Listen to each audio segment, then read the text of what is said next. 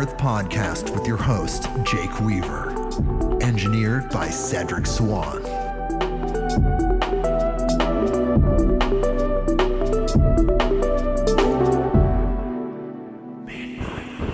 Hey, everybody. We are back with another episode of Midnight on Earth. I'm your host, Jake Weaver, and we are here to bring you more knowledge, more lights, and more love. Well, we have a returning guest this week. I'm very excited to announce that Craig Campobasso is here. Again, he's back, people. And we're going to have an incredible conversation. Last time we talked about his UFO Hotspots Compendium book and also his Extraterrestrial Almanac. This time, we're really focusing on his Autobiography of an Extraterrestrial Saga, the 4-book series. Absolutely incredible. We're going to talk to Craig about this. It's going to blow your mind. But first, I need you to do something for me. Follow me on Instagram at midnight_on_earth. That is the address. You can follow me there. Spotify, Apple Podcasts, Google Podcasts, wherever you go to get your podcasts. Click that button that connects us. So when people like Craig Campobasso come back on, you know exactly. You get that notification directly to wherever you get that.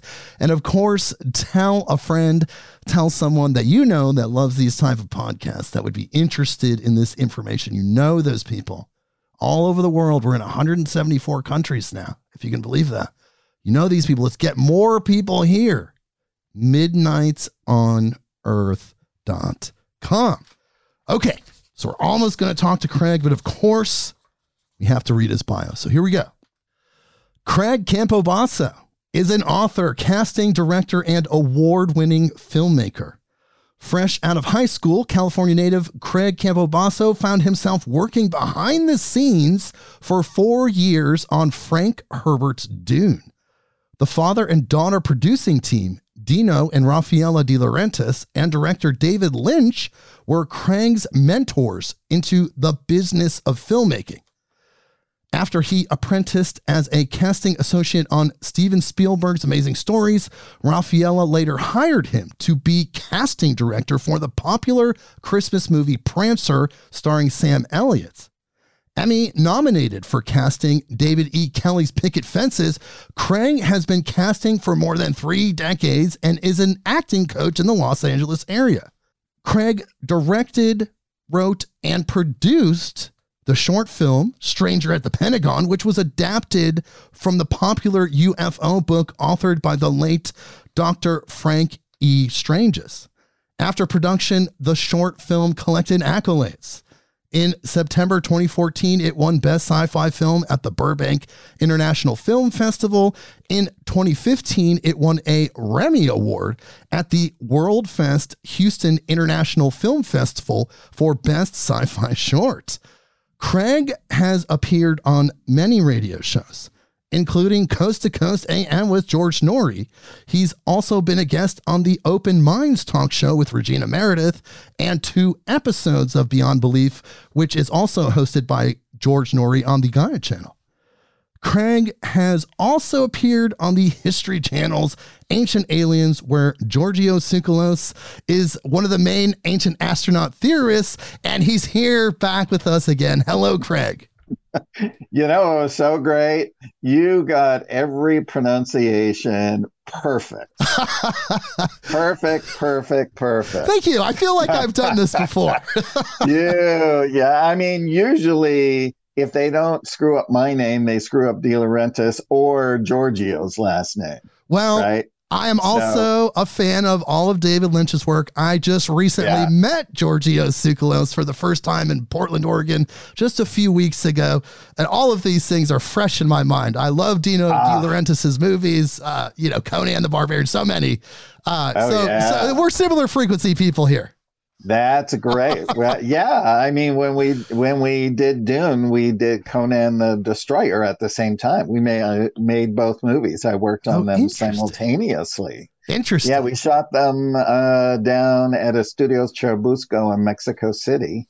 Yes. So it was very fun because you had futuristic actors walking around and you had barbarian actors walking around. And usually, if you couldn't find Grace Jones, they would go to the Dune set because they knew she'd be over there looking to see what was going on, or, vice versa, that kind of thing. So how much of that costume design do you feel like was channeled? Like, how much of that information do you feel like is valid out in the universe? The things that were in Frank Herbert's Dune and also showed up in David Lynch's adaptation?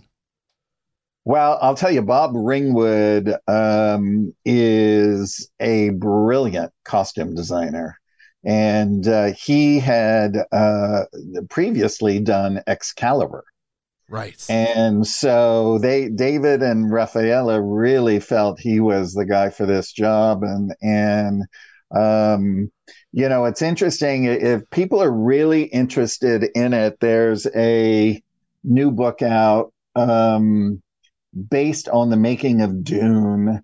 And I don't have it in front of me, but I'll get it in a little bit, and I'll show you the cover. I can't remember the exact title. Coincidentally, Craig, I had a making of the original Dune book from the 80s when I was younger. And I remember reading it, and I was so excited because at the end it was prepping people for the sequel to Dune, which unfortunately never happened. It was, which unfortunately didn't happen. But anyway, Bob really went with a lot of his own gut. And, it's interesting because you can really see Bob's whole perspective in this new Dune book. It's by Max Evry, Evry. It's a 500-page hardcover book. It's like $26 on Amazon. And he interviewed everyone behind the scenes and in front of the camera, those who are left still alive. And for the very first time, David Lynch gave a Dune interview since the making of Dune. Whoa! That's historic. If you're a Dune fan or a David Lynch fan, you know what that means. Hugely historic. So you get, I'm in the book as well, and you get the whole, I was on it for 4 years. Right. I was there as long as, not as long as David and Rafaela. They were there a little before me, but I came on really early on in the beginning. I mean, the first year it was just me, David, Rafaela, and 2 secretaries. It's one of my favorite sci-fi movies of all time. Of course, there's several versions. The unofficial Alan Smithy 4-hour version. There's the theatrical version, which if you miss 1 second of dialogue, you could get lost there because of how the production, in post-production outside of David Lynch's hands, what happened. But it's still a gorgeous landmark science fiction film. Even with the warts and all, it's a masterpiece. Well, they wanted David to do it. They wanted him to re-edit the film, all those years later. And he said he would, but he was doing a film, and they said, well, we want it done now, and we don't want to wait. So they went ahead and did it themselves. And David said, take my name off it. I know. But, they put the Alan Smithy. This is the book right here. Oh, a masterpiece in disarray. Disarray. Okay. Yeah, it's an oral history, which is great because you'll hear me talk about something, and then Sean Young will jump in, then Kyle MacLachlan will jump in. And so it's sort of like very well pieced together from everyone's perspective, from pre-production, post, and then all the way through to, the premiere in London, which I was lucky enough to go to. So. Wow. And, interestingly, in Portland, I did see Kyle MacLachlan at Traffic one day. I was like, Muad'Dib. Yeah. I looked over and I was like, it's Muad'Dib. Muad'Dib. He's Kyle's from Seattle. Right. Yes. He was in the Northwest. Yeah. And he was very famously playing the mayor of Portland in the Portlandia comedy series. That's right. Real quick, before we dive into your beautiful books, I guess I was going to save this question for the end, but it's here now. I watched about 20 minutes of this new Dune remake movie. I tried to watch it. I love Dune. I love Frank Herbert. I love the series. I love the energy. I couldn't do it. This is just my personal opinion. Listeners out there, you may have a different opinion. My personal opinion, I tried to watch like 20 minutes of it. I couldn't do it. Like, it didn't hit me. What are your thoughts? Well, I mean, I love both versions for different reasons. Like when we were making it, they didn't have the technology to do the blue within blue eyes. They didn't have the technology to really do a good ornithopter or any of the special effects or anything like that. I liked David's version. I love the colors. I mean, you forget the whole Fremen were wiped from Dune in the very first release because they had to cut the movie way down. If they were smart, they would have done it like Denis did it, right? He ended at the Fremen and will start the second movie with the Fremen. So one book is two movies, part one and part two. That I thought is absolutely brilliant. Thought that was a better idea to kind of expand it versus compress it. And we're not talking about the television miniseries of the early 2000s. This is the new release of the movie. The new release of the film. And look, just like our version, his version is filled with great stars as well. So I mean, I love, like I say, I love them both for both reasons. But a lot of people that I talk to, and not people, who worked on Dune, is that they were more drawn to David's version of Dune. And maybe it's just because it's been out for so much longer and it's more familiar. But I loved just the colors he used. I loved the weirdness of the Guild Navigator. I mean, that thing was amazing, seeing that on set. That was so cool. I mean, I was skinny, like a skinny mini, like Sting was back then. And I was in the costume department. I put on his costume and wore it one afternoon in Mexico. And I was walking around and I remembered what, Laurence Olivier said. He said, I never found my character until I put on the costume.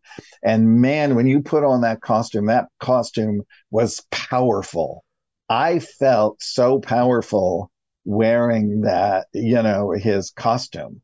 And so I really understood that. And, and then when you just see the Reverend Mother and, with those big giant headpieces. And I mean, those things were meticulously done. I mean, there were thousands upon thousands of, costumes and all kinds of things. People just don't realize how much goes into filmmaking and how tired everyone is working 16 hours a day, getting a few hours of sleep and getting up and, going back and doing the same thing. Oh, so they dedicated their lives to it. As you did, you were a part of it 4 years. Yeah. And also the exchange rates of the dollar versus the peso back then. You can get so much more filming in Mexico City. I remember reading about how David had people combing the desert, like literally with rakes, trying to get anything out of the sand because he wanted the sand to be absolutely perfect. So he had crews of people literally raking the Mexican sand to give it that Arrakis look. Yes, absolutely. And of course they were in rubber suits and 110 degrees. So that was not fun for them. I wasn't there during that, but so do you think this Dune experience and looking where you're at now somehow planted a seed? Because this is before you were 26 and had kind of your first awakening experience. And people, if you want to take a deeper dive and want to know about Craig's story related to the other books and his true understanding of this, go back and listen to episode 140. And this is part 2. So we covered that quite a bit. Yeah. But did Dune plant a seed? Did it help you awaken something? Was there something in that resonated with that extraterrestrial consciousness? Well, I I think it did, but I didn't realize that it was orchestrated until after I was 26. Because you see, I was offered Dune without even interviewing because I was recommended by a friend to them, and they were just like, we'd like you to start. And I actually turned it down. I didn't know what Dune was. I didn't know a De Laurentiis. I didn't know David Lynch. I mean, I was young. I was naive, and I turned it down. And I finished my job at a different film company on a Friday, and I went out on the weekend and blew my little tiny paycheck and had no money the following week. And I was like, ugh. And then they called me back like on that Monday or Tuesday and said, "Are you sure?" And I begrudgingly said, "Okay." Wow. To later go, "Oh my God, are you freaking crazy?" Thank God it came back around, because I would not have the career I have today if I was not on that trajectory. Yeah, obviously you were meant to be there for a lot of different reasons. For a lot of different reasons. And, but as things started to progress and working on other movies, I started to see how Dino made movies, and I started to see, how things were done. And, I also worked behind the scenes on the original Total Recall with Arnold. Oh, wow. And so I got to see a lot of that stuff. Yeah, it was very fun. I used to fly from, the Carolco offices with the Johnny Cab head and the head of the lady that exploded. So that was very fun. Wow. That was very fun watching Mexican Customs open those boxes. I just never said a word because they used to steal all of our stuff, and I just wanted them to like freak, which they did. But, they saw it was in the manifest. And then at a certain time, we had to have certain people there to make sure the stuff got through, because they were shooting with it like literally the second I brought it to the set. So interesting. So anyway, I did. So by that time, I started to see that everything was being orchestrated, and that even though I was just this kid from the valley, right, who had no experience writing, who had no experience with anything except my awakening, right? My spiritual awakening, which, like you said, people can listen to in episode 140. But I then just realized, oh, you can do this. You've already been through it. It's a step-by-step process. And I just, learned. I learned along the way, and that kind of thing. And when I received the information for the books, I saw it, I heard it, I dreamt it. I would visit there. I would astral travel there if I closed my eyes. I mean, it was so vivid that I was like, I have got to find an artist to bring these characters to life so people can see what I'm seeing, which I did. And I would take as many casting jobs as I could to pay the artist. I mean, I paid out a lot of money for each book to be, have artwork in it, up to 80 pieces of artwork per book. Right. So people could see what the landscapes look like, the ships, the interior of the ships, what the extraterrestrial look like, what their uniforms, and, the whole galactarian alignment of space peoples and planets and all of that. So it was a complete joy going on that journey. And I'm still on that journey. And we'll talk more about that when we get there. Well, I just want to remind people, just to give you a little encapsulation, there was a 6-month period in Craig's life where he was having reoccurring dreams where these entities were coming in and giving him this information, like he was saying, and then they started to kind of come into the third dimension more and interact more. And that was the genesis for the Autobiography of an Extraterrestrial Saga. Right, exactly. They were three universal master teachers. Really? And what were their names? One is Jacobaba, Right. Moyava, and Eris. Oh. So Eris is human. She's a female human. The other two come from the very first super universe on the very first world created called Marama. And they are in the world where everything is created and goes out into all of creation so that everything has a different experience. How's that? That's mind-blowing. That's just like a little. That's like was not even 1%, people. But you get this experience. They're talking to you. They're dictating these things to you. Did you know right away that it was going to be like a book and then a book series, or were you just recording the information as it came? No, well, when it first happened, I would just write down all the experiences and I would write what was going on. And that ended up being a 400-page book. So after a year of going through a lot of these experiences or more, right, I finished that book and I gave it to a very prominent spiritual writer of the times who helped guide me in a few different ways.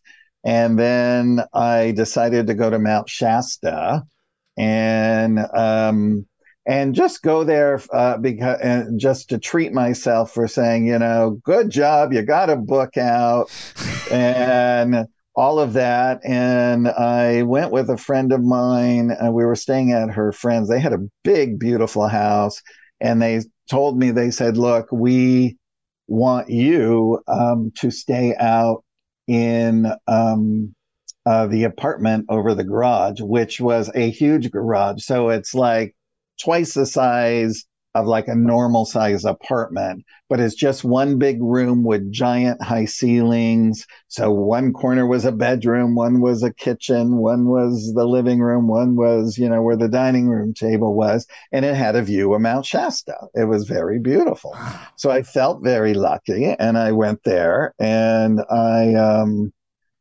so I had some tea, I did a little meditation and I went to bed and I literally consciously astral traveled out of my body, like lifted up, was looking down at my sleeping body.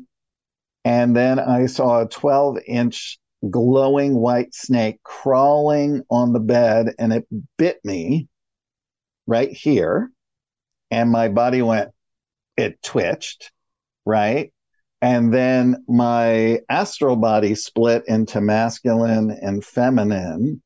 And I literally heard the great I am speak, you are to be what we are in thee.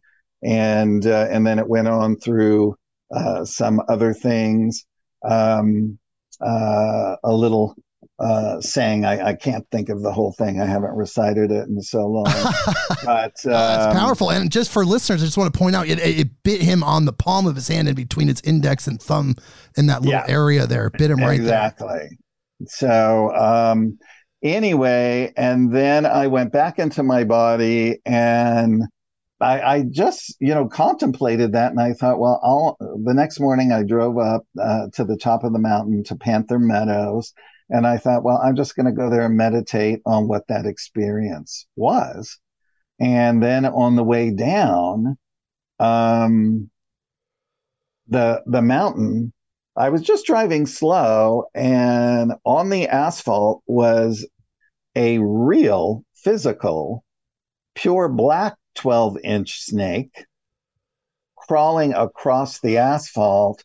And before I could hit the brakes, I ran it over and killed it. Oh my God. And then I went, oh, and I realized what this was. This was about duality. This whole thing was about duality. And then this is what the master teachers taught me. I never thought about what duality was. It's like, yeah, there's right and wrong, but I never thought about contemplating it. Right. So these master teachers, which are, by the way, from the great I am or the great presence, or, if you want to call it source, whatever you want to call it, because the way it's all been explained to me is that all beings have a purpose, and that even some of the ancient beings are the facilitators for source, for God, for whatever you want to call it, right?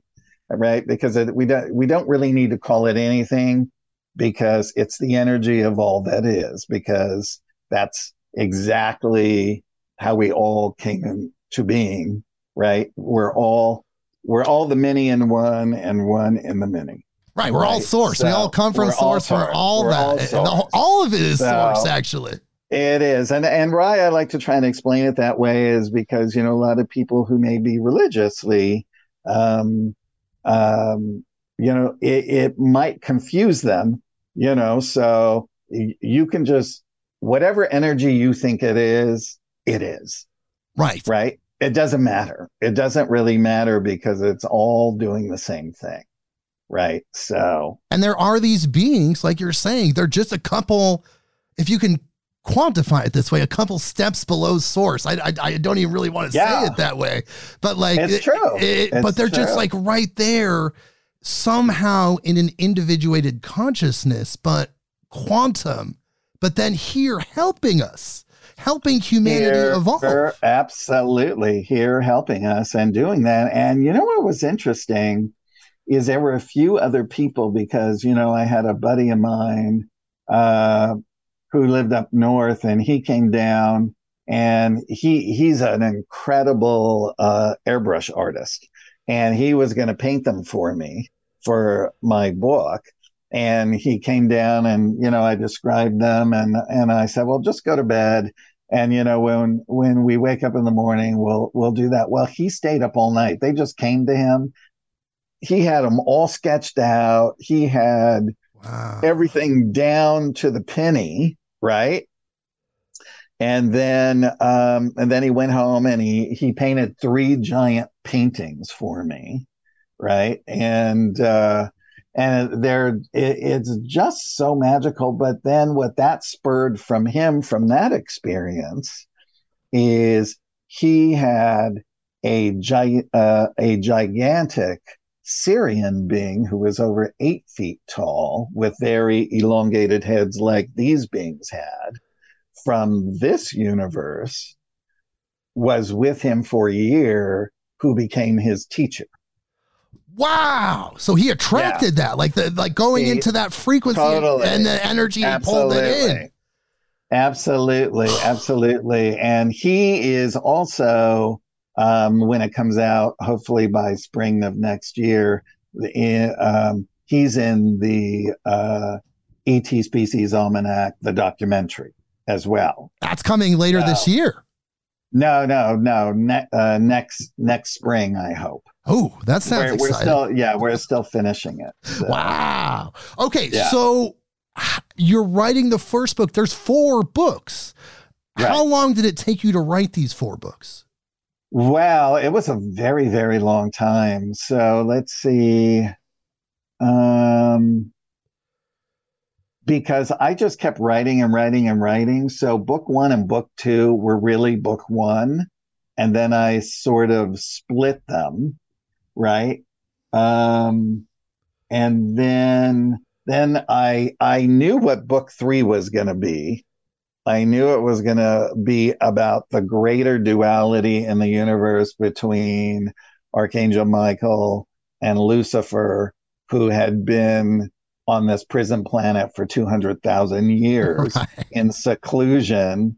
And then the lead character, Tehran, is sent by Michael to take down his lateral statement, which he has never given to anybody before. But for some reason, he takes a liking to Tehran. And then this whole nother story starts to unfold. And we find out the whole Lucifer backstory, right, in that book. and that, he has never sought redemption.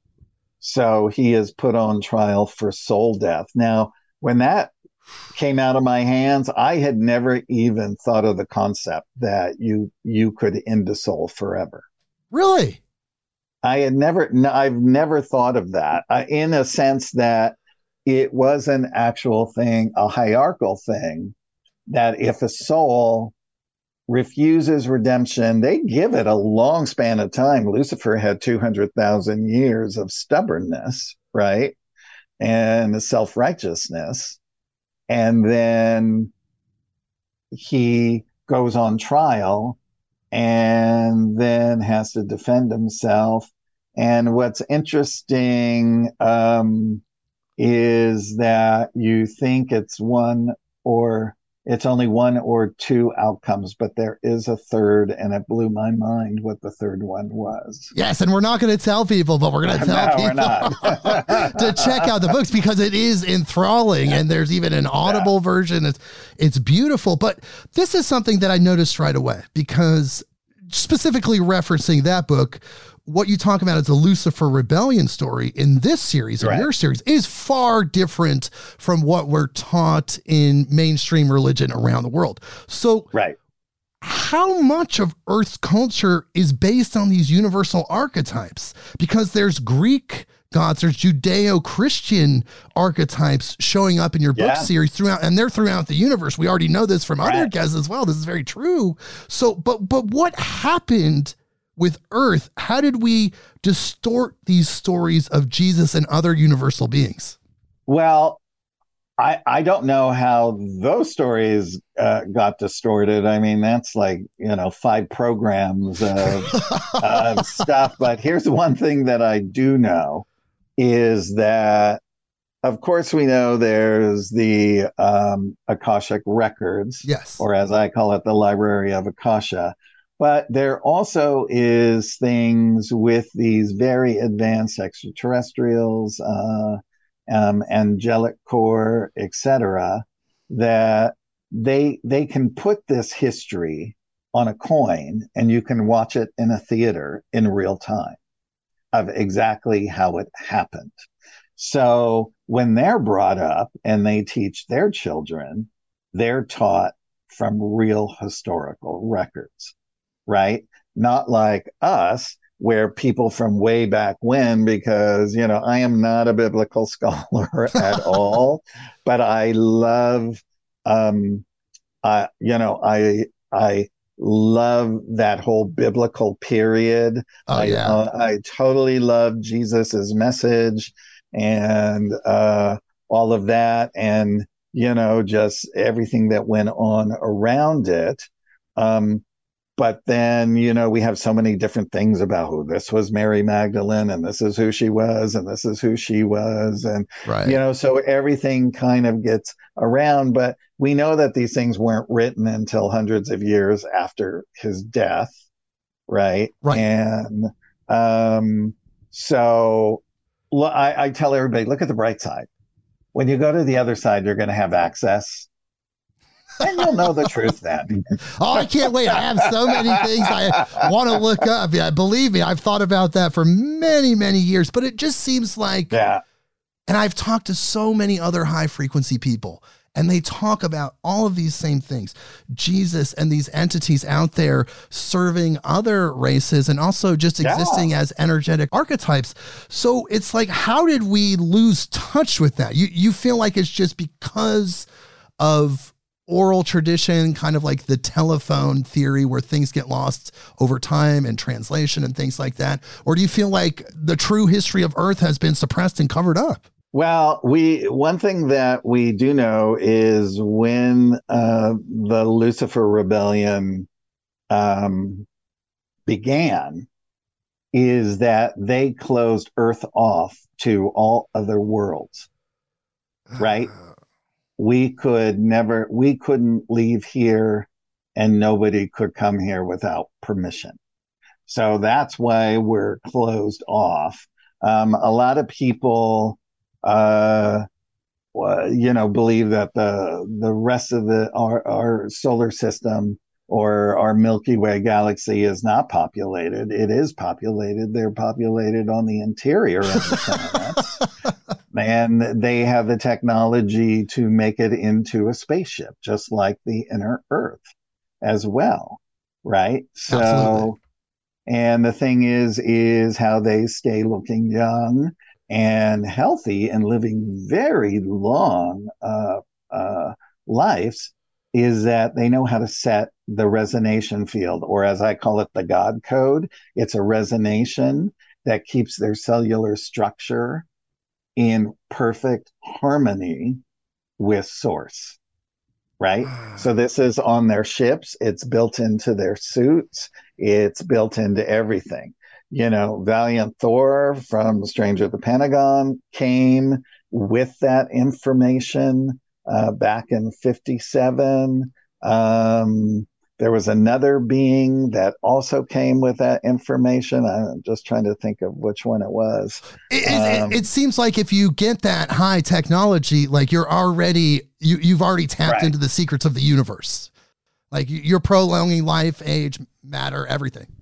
It was George Van Tassel with Salganda, which predated by a few years, I think in 52 or 53, with a Venusian called Salganda, who helped him build the Integratron, which was built for you to walk from one end of it to the other, and your cells would be rejuvenated and you would live a long life. Well, it seems like like you would think that level of technology, complete mastery of matter, energy, consciousness, things like that, bringing people back from one cell. Exactly.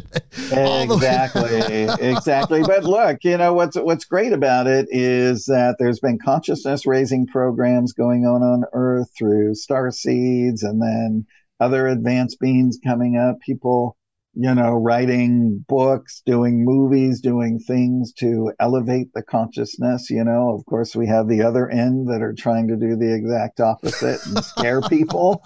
So, but look how far we've come. I mean, if you think of the Middle Ages up and through the early 1900s, that took a long time. Yes. Right. But if you think about where we were in the 70s consciously, to where most of the planet is today, except for, you know, all the crazy makers doing all the crazy stuff on the planet. The low frequency. Low frequency. But the population, right? It's the population, because it's the population that's going to release disclosure, not the governments. Governments aren't going to disclose anything. Right, our government. Right, they're not going to disclose it because they can't.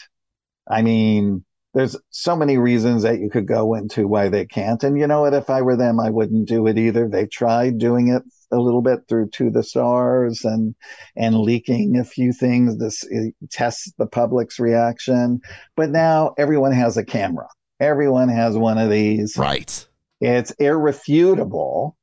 Right. So now, with everything that's going on, it's the public that's going to actually bring forth disclosure. Absolutely. And I think that over time we have been desensitized collectively to the concept of extraterrestrials, that we're not the only life in the universe. You can see it in the movies and the media and the other things. And now you talk to the average person and they don't have an intrinsic fear of extraterrestrials that may have been present in the past.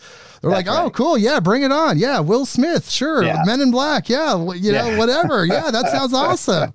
Yeah, so which is all like, whoa, that's like a paradigm shift almost. Like, especially when former President Obama went on a late night talk show, essentially saying, yes, of course, aliens are real in a very serious way. And then also the recent releases that have been going on with the congressional testimonies and just the Air Force and the other UFO footage that has been released to the public. All of this is just getting us ready for this thing that's just around the corner. It totally is. And, you know, with the congressional stuff, I'm just trying to find out what the real name so people can find it, because it's, let me just see if I can find it. if you go to citizenhearing.org, this was the first one that they did many, many years ago, which none of the press would give them. They wouldn't even talk about it. The press wouldn't talk about it. And you could watch the very first citizen hearing on disclosure, in which 40 researchers, as well as military personnel, agency officials, and high-ranking politicians came together at the National Press Club in Washington, D.C. to testify what they know regarding the UFO ET cover-up. So that is like, you can watch it at hearing.org, but I think you used to be able to get, it was like a ton of cassettes. Oh, interesting. Literally, there was so much information. Oh, are we ready, Craig? Are we ready for the landing? Are we ready for the extraterrestrials to reveal themselves in the third dimension to the general public?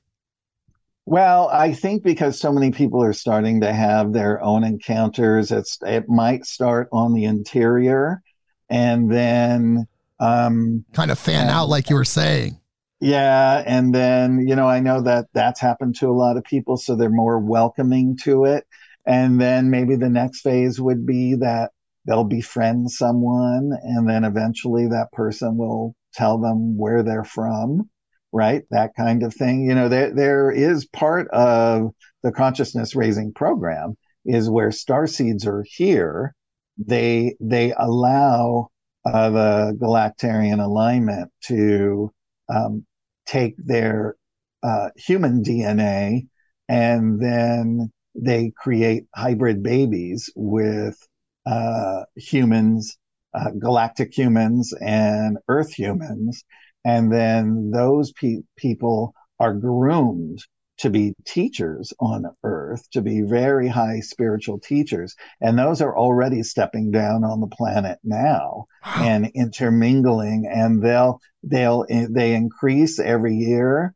And, there's sometimes you just meet somebody and you just get a feeling and you just start getting chills and you're like, wow, and sometimes those people might reveal themselves, and, sometimes they won't, but eventually they all will. And it's not going to be a scary, entrenching thing. And they're not going to put a zillion ships over the skies and scare people. That would be called a false flag. Absolutely. Project Bluebeam, right? People. That's right. That would be a false flag. They would never, ever do that to a young planet such as ours, because they're in charge of the consciousness raising program. And once we reach their consciousness, then they will start to intermingle with us slowly and surely and take little groups of people on expeditions. I mean, I would love to go on one of those expeditions, right? Well. Yes. Yeah. And I mean, and so forth. So in your book series, one thing that was prevalent, and it was actually an introduction at the beginning, was the comment about the Urantia book being a big part of it.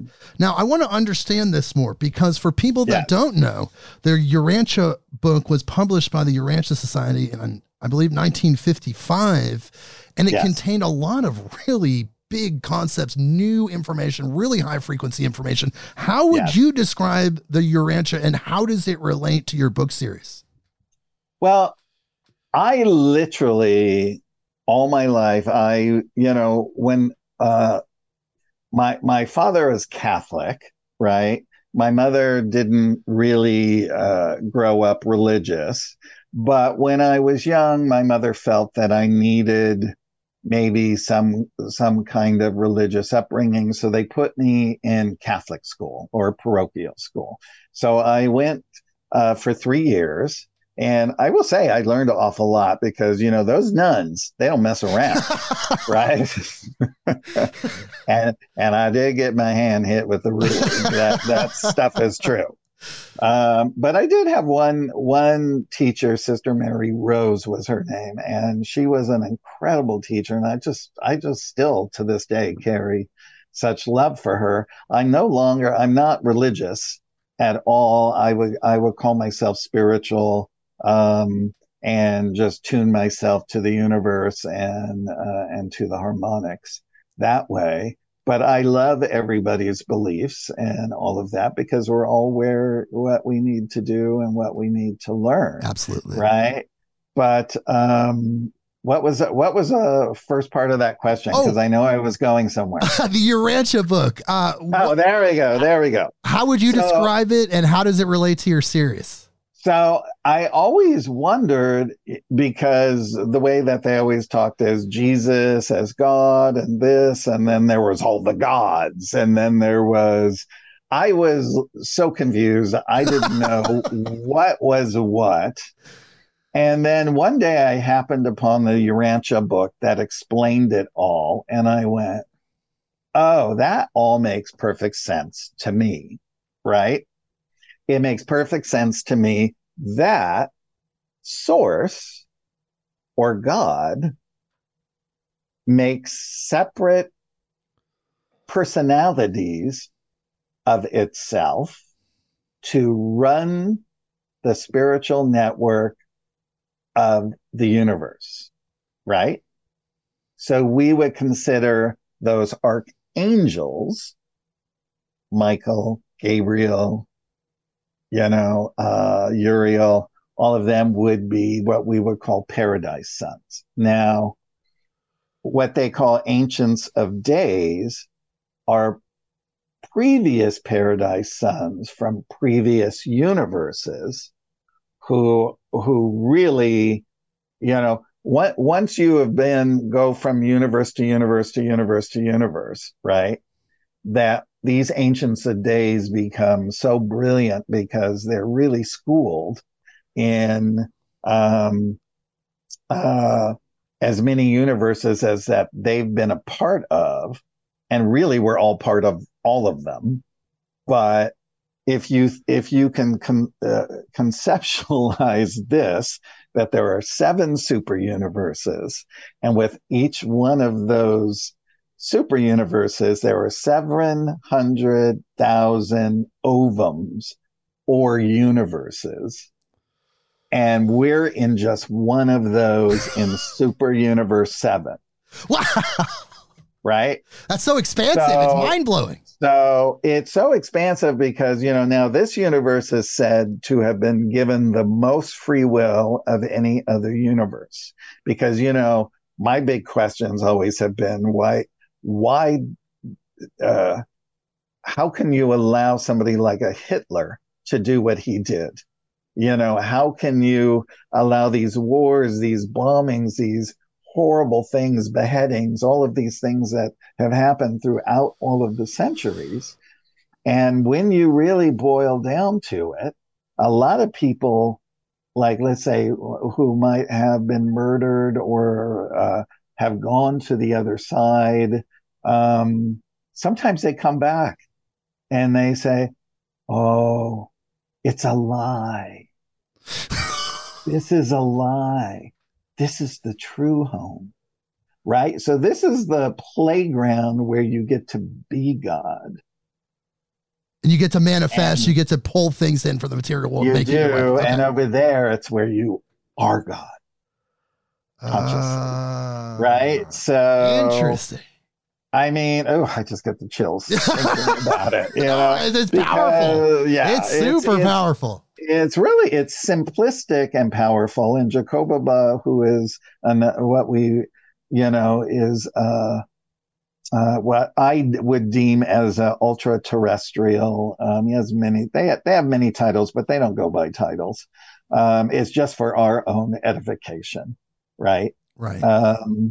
But he said, experience doesn't differentiate between the mental, physical, or spiritual. So if you astral travel, as I was doing with them in the beginning, he said, you are having that experience. And that experience is added to your soul. You see?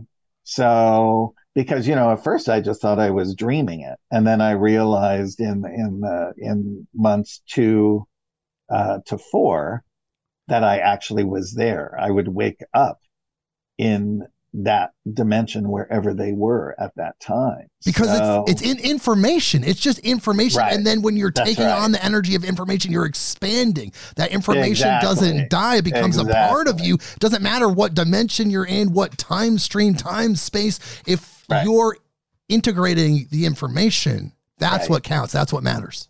That's right. And the thing is that everything you are and have been is in your cellular structure. So what they were doing for me was waking up my cells to that past cosmic heritage that went back into many, many, many, many, many lineages and that kind of thing. And so when he said to me on the day that I returned from Mount Shasta, right?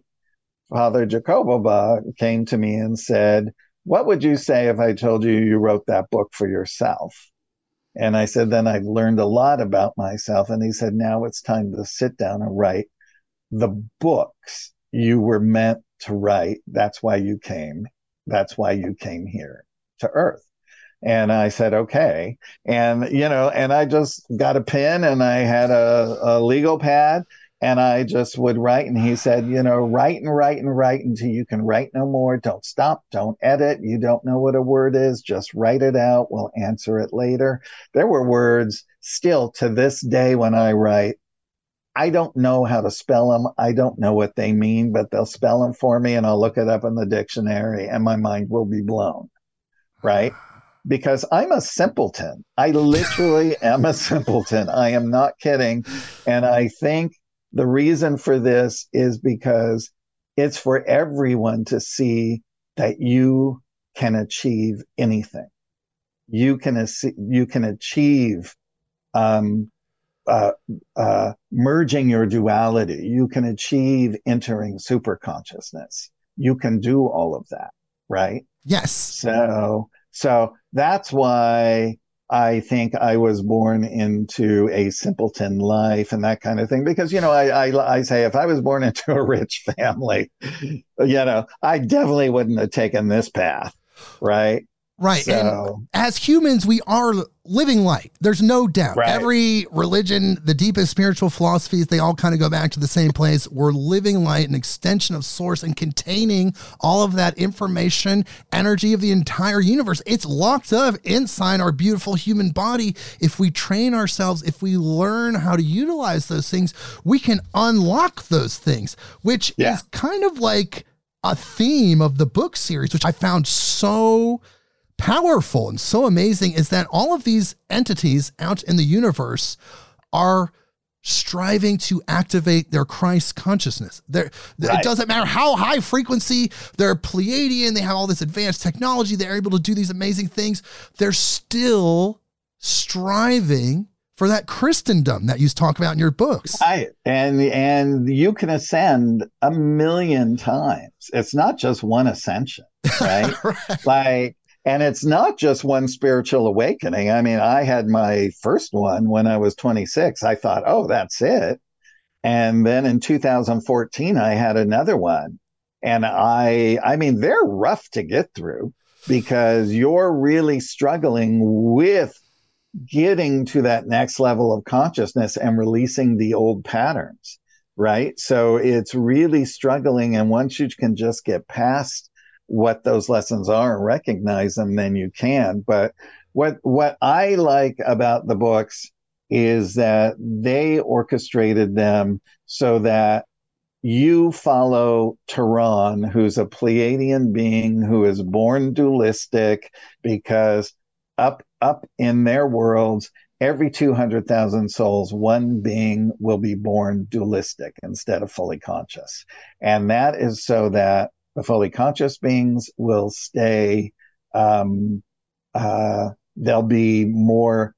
almost like an anchor, you could say, like holding that energetic field. Yeah, it's like they don't have access to dualistic beings, so they get to interact with each other because they don't know. And the same for the dualistic being is interacting with fully conscious beings. So they're two different consciousness really trying to understand each other, right? So Tehran is really searching to overcome duality and become dualistic. And throughout the first three books, the actual reader can become the actual character of Tehran and learn how to do it themselves. And that's the thing about this book series, is that these people, these beings, these characters that are in this series, they have relationships, they have struggles, they have things to accomplish, terrible things that happen. There's all kinds of situations that happen within these books that are very reflective of what we experience on Earth. So it almost lends itself to the idea that there's so much out there in the universe happening that's similar to what's happening on Earth. There's like a microcosm, macrocosm, except they're in a higher bandwidth. So even though they're in this higher frequency, higher bandwidth, some of those things carry over. Some of those things are still happening. They are. And the thing is when, the thing about being fully conscious, it doesn't mean that your feelings don't get hurt. It means that you have the power to understand them and talk them through with whoever you are actually might be having a conflict with, or emotional things as in a relationship or things of that nature.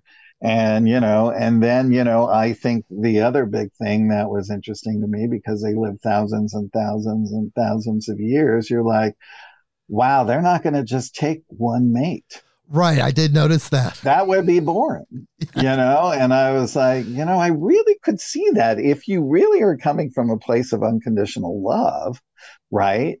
That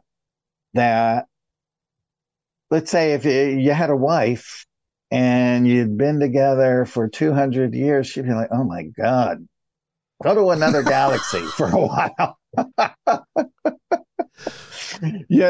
But here they can actually, if they choose to, right? Like before they actually would vow themselves to one another, they would have the conversation if they wanted monogamy or if they wanted open relationship, right? Right. And and that could include like even for just a male, it could include men, women, hermaphrodites, right? With both sexes, both sexual organs.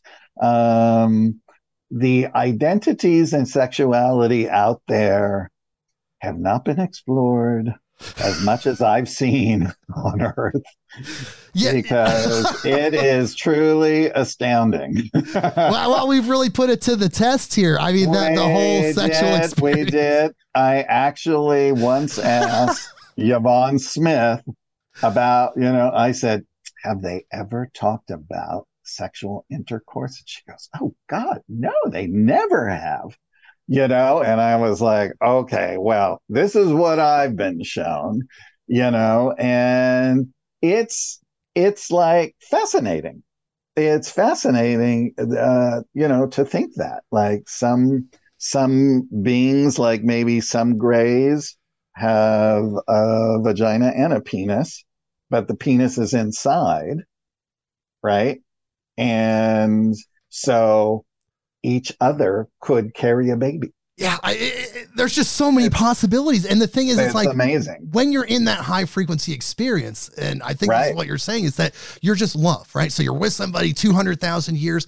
That doesn't mean you can't love another being and then kind of spend a epoch of time with that person, maybe even rotate back, and there's no attachment. That's such a human thing, this attachment that we have, this ownership of a being. When there's unions created, now there can be kind of like a collaborative union where everybody just agrees, but the forced unions, the different things, the attachments, I feel like a lot of that is human, earth-based. It is. Yeah, it all is. And it's all based on early religious constructs.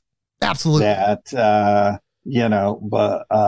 that this is the way that you have to do this, and this is the way you have to do that. And, even the 10 Commandments, it's a guideline.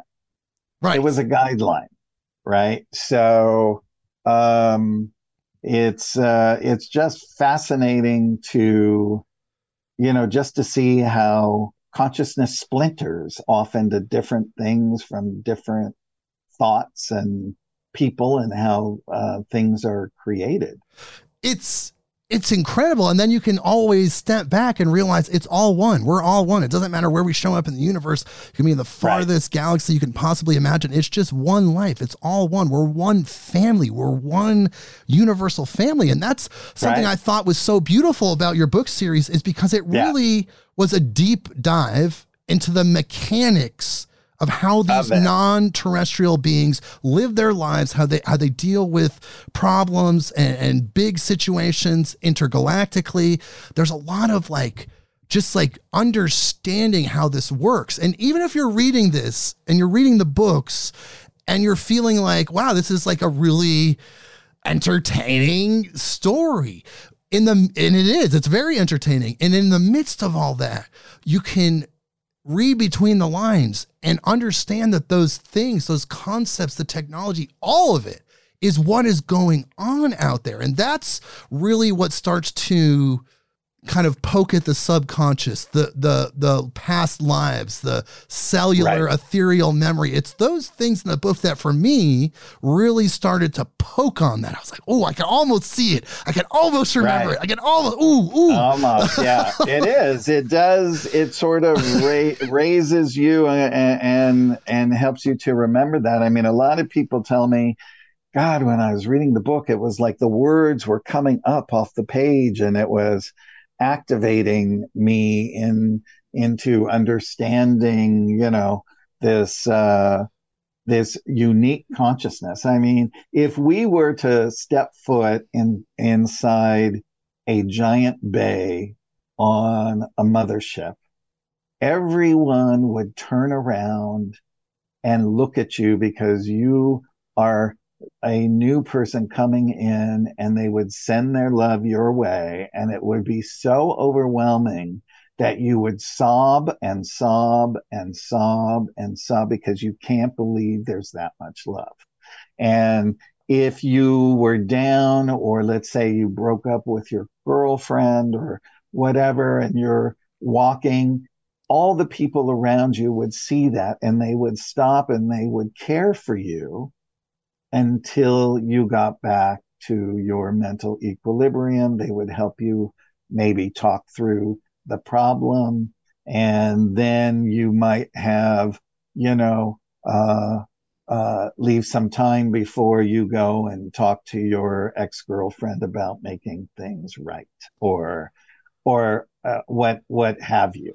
It just taps you into that higher frequency, which then influences all of your life, your thinking, your daily activities, your relationships, everything. Yeah, absolutely. Wow. It's awesome. It's an awesome book series. It is. There's just so much, because it's like one book. We could have a 12-hour podcast about your book series. I know. But I want to talk about one point, and you talked about this in one of the books, the concept of the 144,000. Now, in the Judeo-Christian understanding, in the book of Revelations, it talks about these special humans, 12,000 people from the 12 tribes of Israel, equaling 144,000. That would kind of help activate the new earth. It kind of says it in its own way in the Judeo-Christian Bible. And then in the Hopi, the Native Americans, the Hopi have a legend of the 144,000 sun shields that are going to create a new earth. Of course, the number 144,000 shows up in Mayan culture, Egyptian culture. It's a big, big number. There's something there, but there's something bigger with that. There's a Pleiadian mission. There's something that's attached to that concept that's bigger than Judeo-Christian, that's bigger than Earth. Can we talk about that? Well, it's a how I understand it in simplistic terms. It's a mathematical number that, when, let's say, on Earth, once 144,000 people have reached full consciousness, that is the time it will go and spread throughout all the rest of the consciousness on Earth. That's enough to activate the human consciousness pool. Exactly. And then it will spark everyone. Some could be like totally asleep.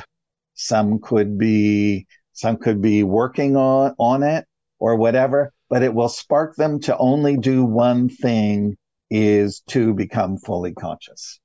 That will be their mission in their lifetime. So do the starseeds, the Pleiadians, do they have a role in activating those people?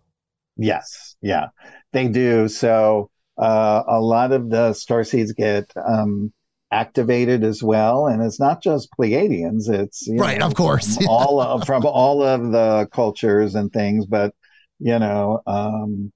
I mean, my soul is from the Pleiades. I've known that ever since I was woken up. I mean, the minute I heard that word Pleiades, I literally just sat down and sobbed, and I just kept saying, I miss home. And I didn't even know why I was saying it. Yes, I've had similar experiences, and I've met other people that have felt that as well. Yes. Yeah. So, but it's a thing that will really just start activating everybody. The thing is, what's interesting is how they view it, because, Tehran is a big part of the Starseed program. And as the alignment looks over all of the starseeds, some of the newer starseeds freak out.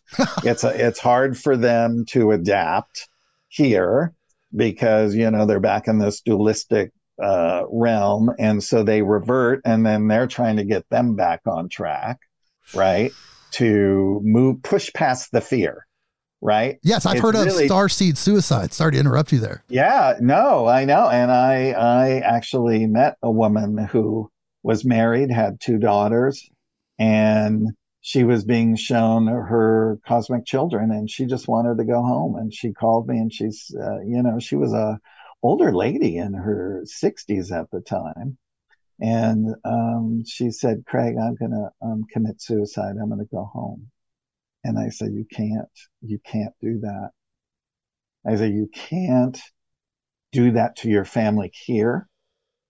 And if you were to do that, what your actual mission is here, you would not have fulfilled it, and you will have to come back in another reincarnation cycle, and it will only prolong your mission, your mission of raising consciousness. And so that really helped her through it.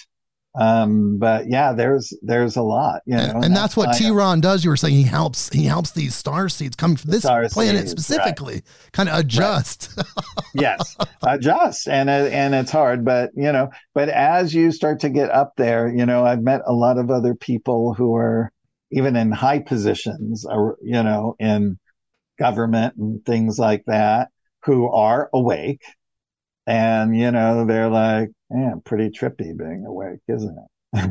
It's like, it's all over. Yeah. I think we're all everywhere. I was just talking with a recent guest who talked about her starseed connections, Gail Lynn with the harmonic egg, her starseed connections with a executive at Ford Motor Company.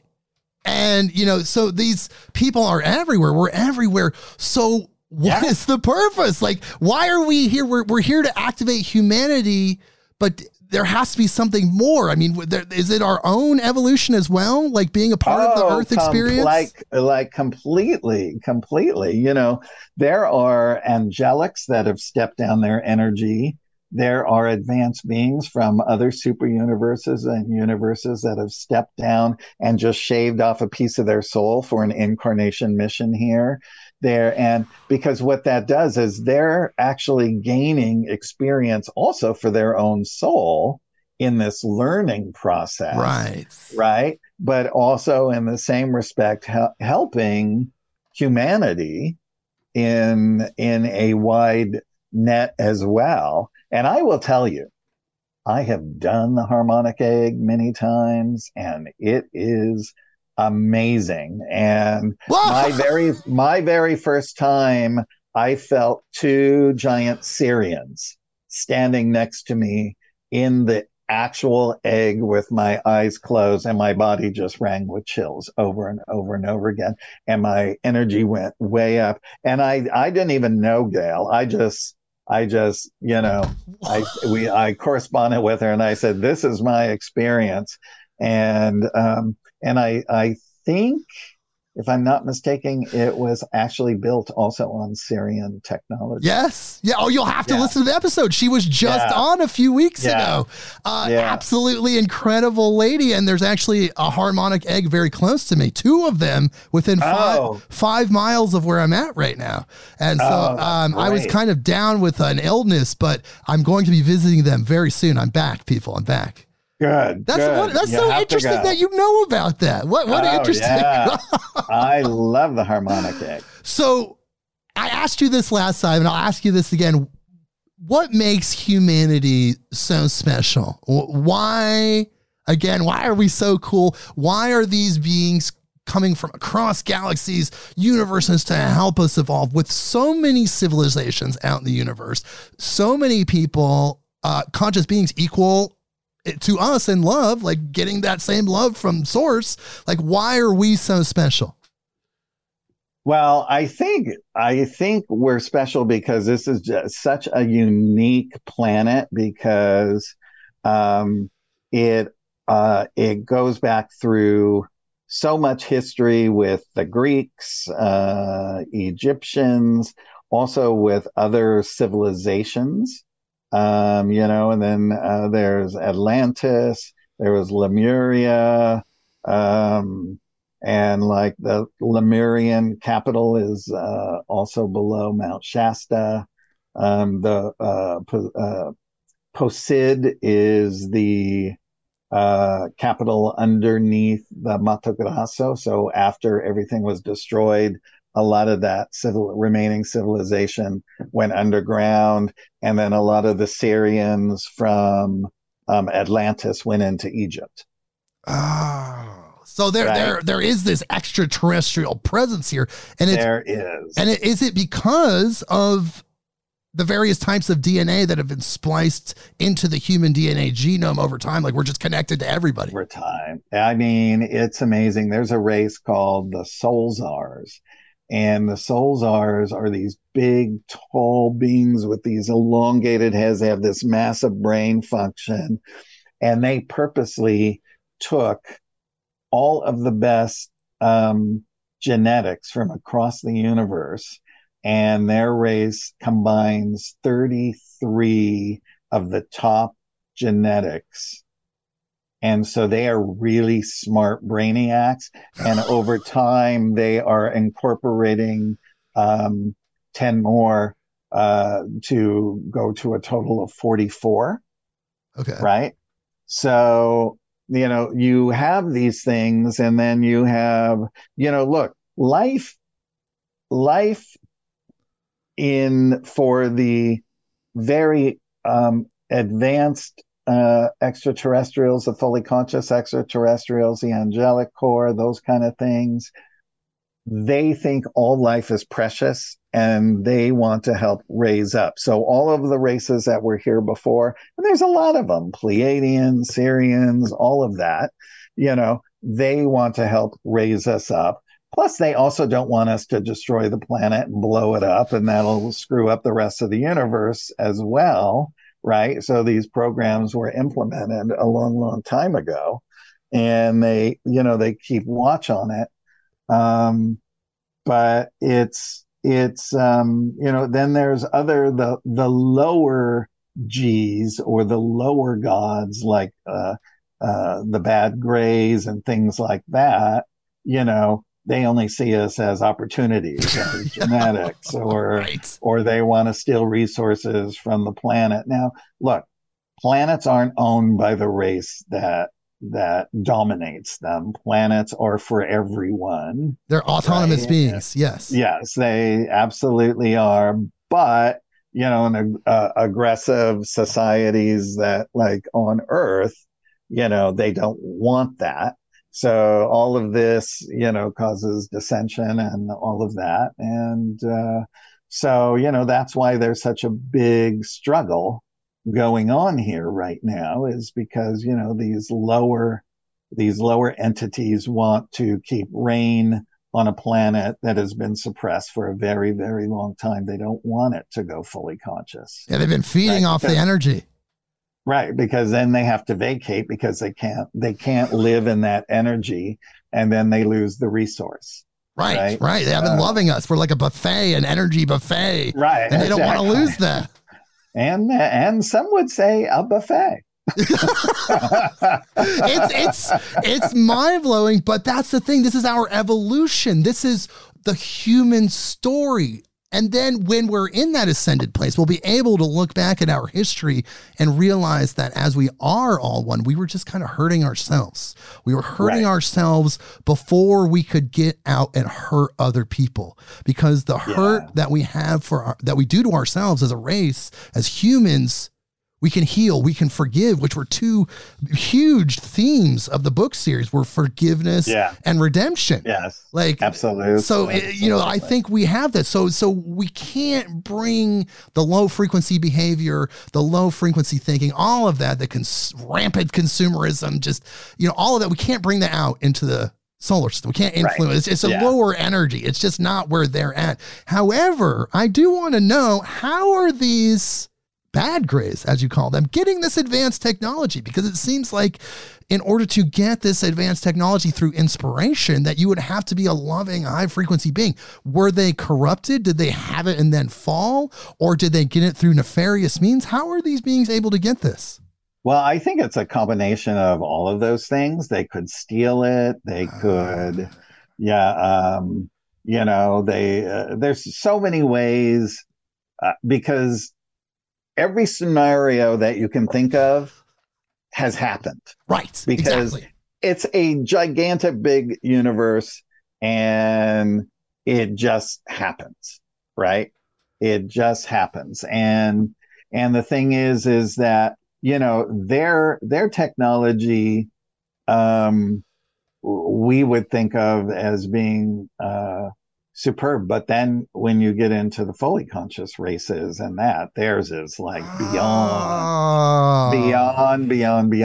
What's interesting? Like, I never thought of it that way. See, stuff in their ships, they mine stuff in the astral world that helps their ships to go.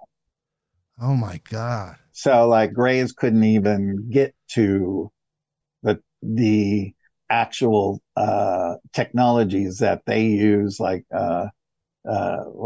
crystals and things like that from the astral world that would help to propel their ships and things like that, and light ships and different ships and time ships and thought ships and all different kinds of ships. So we see it as humans as advanced technology because we're halfway between caveman and Star Trek, but truly the advanced technology is, we can barely fathom it, but so much of it is encapsulated in your book series.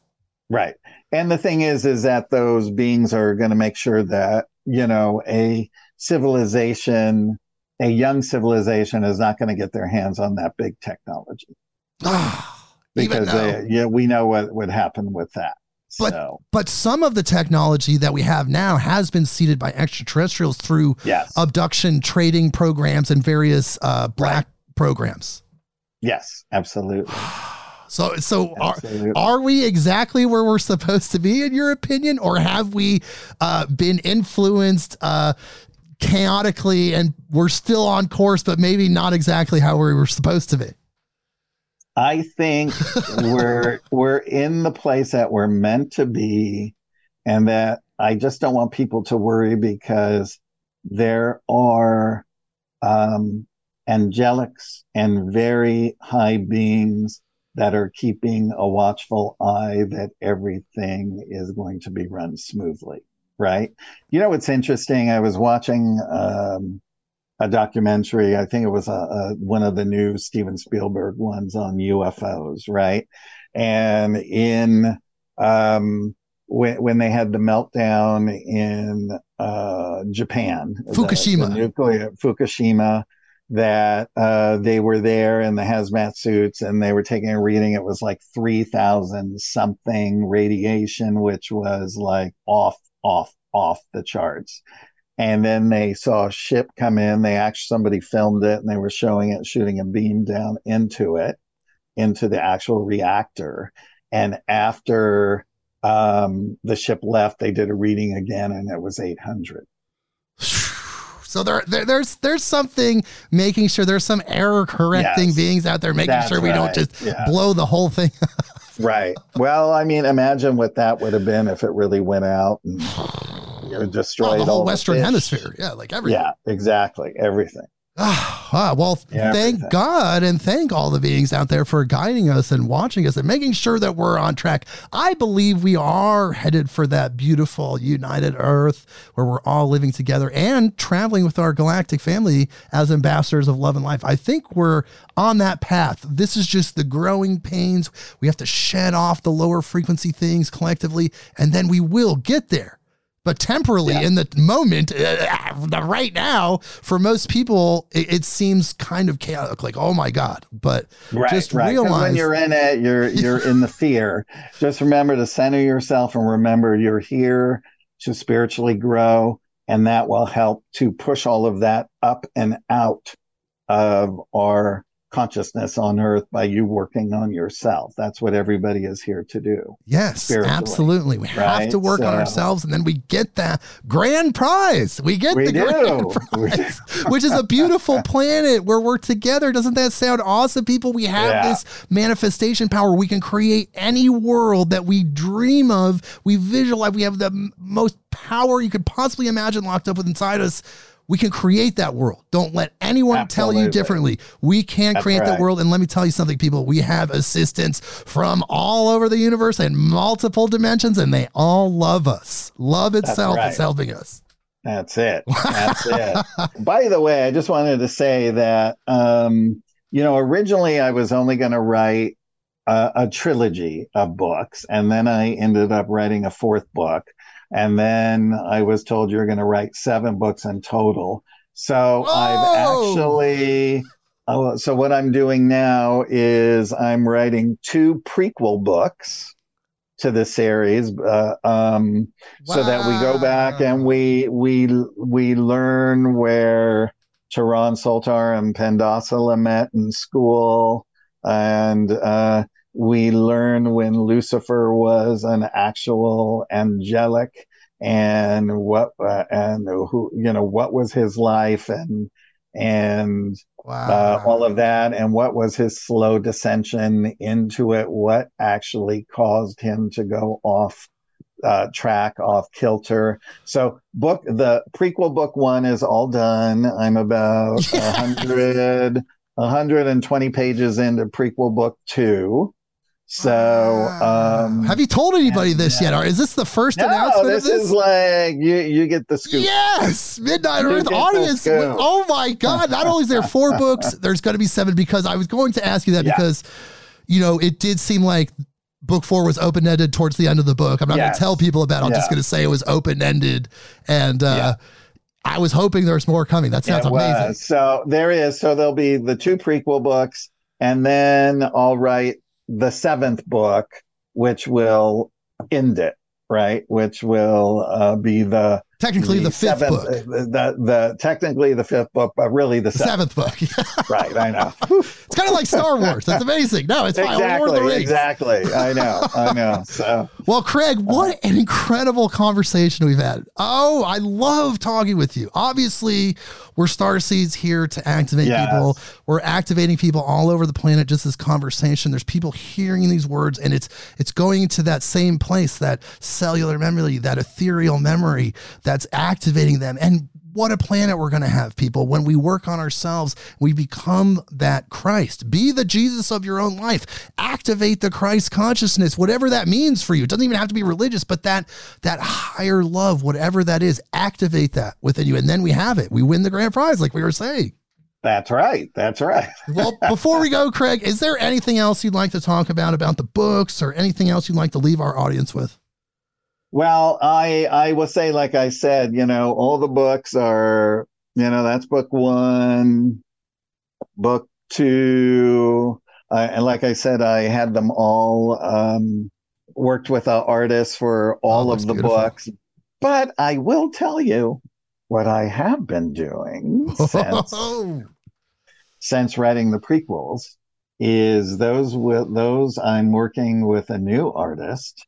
And when I finish with the 7th book, all of the artwork is going to be brand new. Wow. So you're going to go back and redo everything. It's done. Oh, it's already done. It's already done. So now I'm just working with my wonderful artist now as I go in, as I finish prequel book 2, and then whatever characters are in book 7, we'll finish that and then we'll set them up. I've also talked to one publisher that I'm going to go with. I'm going to have them traditionally published either through a publisher or I'll just put them on Amazon.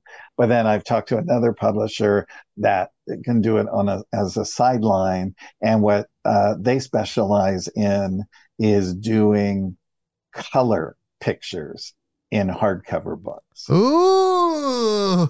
Yeah. So that'll be super cool. Definitely something to look forward, people. And look, I want people to get this book series, and I want to tell you where to find it. Okay. The website that you can go to find out a lot of different things about this is Autobiography of Autobiography of an ET.com. So if you go to that website, you're going to learn about this book series and the other books that Craig has. And also, if you go to strangeratthepentagon.com, which we talked about just very, very briefly, there's a mini documentary about Val Thor and his visits to Congress. Absolutely amazing. And of course, Craig has other books besides the 4-book series, the UFO Hotspot Compendium, which I, again, highly recommend. Absolutely amazing book. That one is. I think I've thought about it probably about 20 or 30 times. Every time I think about Sedona, I think about that book. Yes, and the Extraterrestrial Species Almanac, the ultimate guide to grays, reptilian hybrids, and more. That is available on Amazon, on his websites, and available actually anywhere where books are sold. You can find these things. Yeah. And if they buy them on my website, I personalize them and autograph them. Oh, wow. And the book series is on the main page. The other books are in the tab Other Books.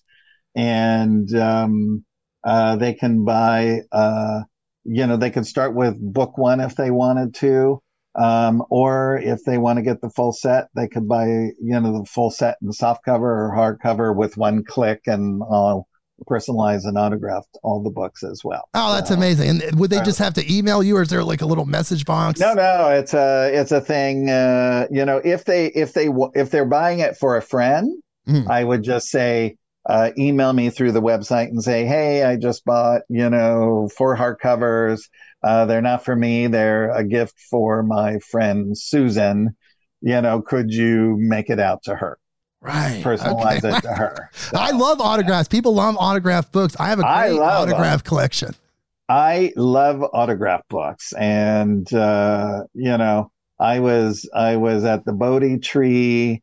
I would always sort of fly into there every once in a while and look and see what they had in the UFO section. And I didn't know that Betty Hill had just been there and did a talk. Oh, wow. And they had one book left on the shelf that was autographed by her. Oh, so I nabbed it. And then, of course, she passed away not long after. So. Wow. Yeah. That's incredible. Wow. That's also a different energy. That's like a whole other podcast episode. Whole other podcast. Well, thank you so much for being here, Craig. It's been absolutely amazing. Deeply appreciate you being here. Thank you so much. That was so much fun. Oh, it was amazing. Please hold through the outro music, and everyone. Oh my God. What an incredible episode. Legendary Midnight on Earth episode. Check out this book series. Check out the other books. Check out the website. Check out everything Craig's about. It's absolutely astounding. It's mind-blowing. Of course, we're going to have him back. So look forward to that. And we will see you next week. Midnight on Earth.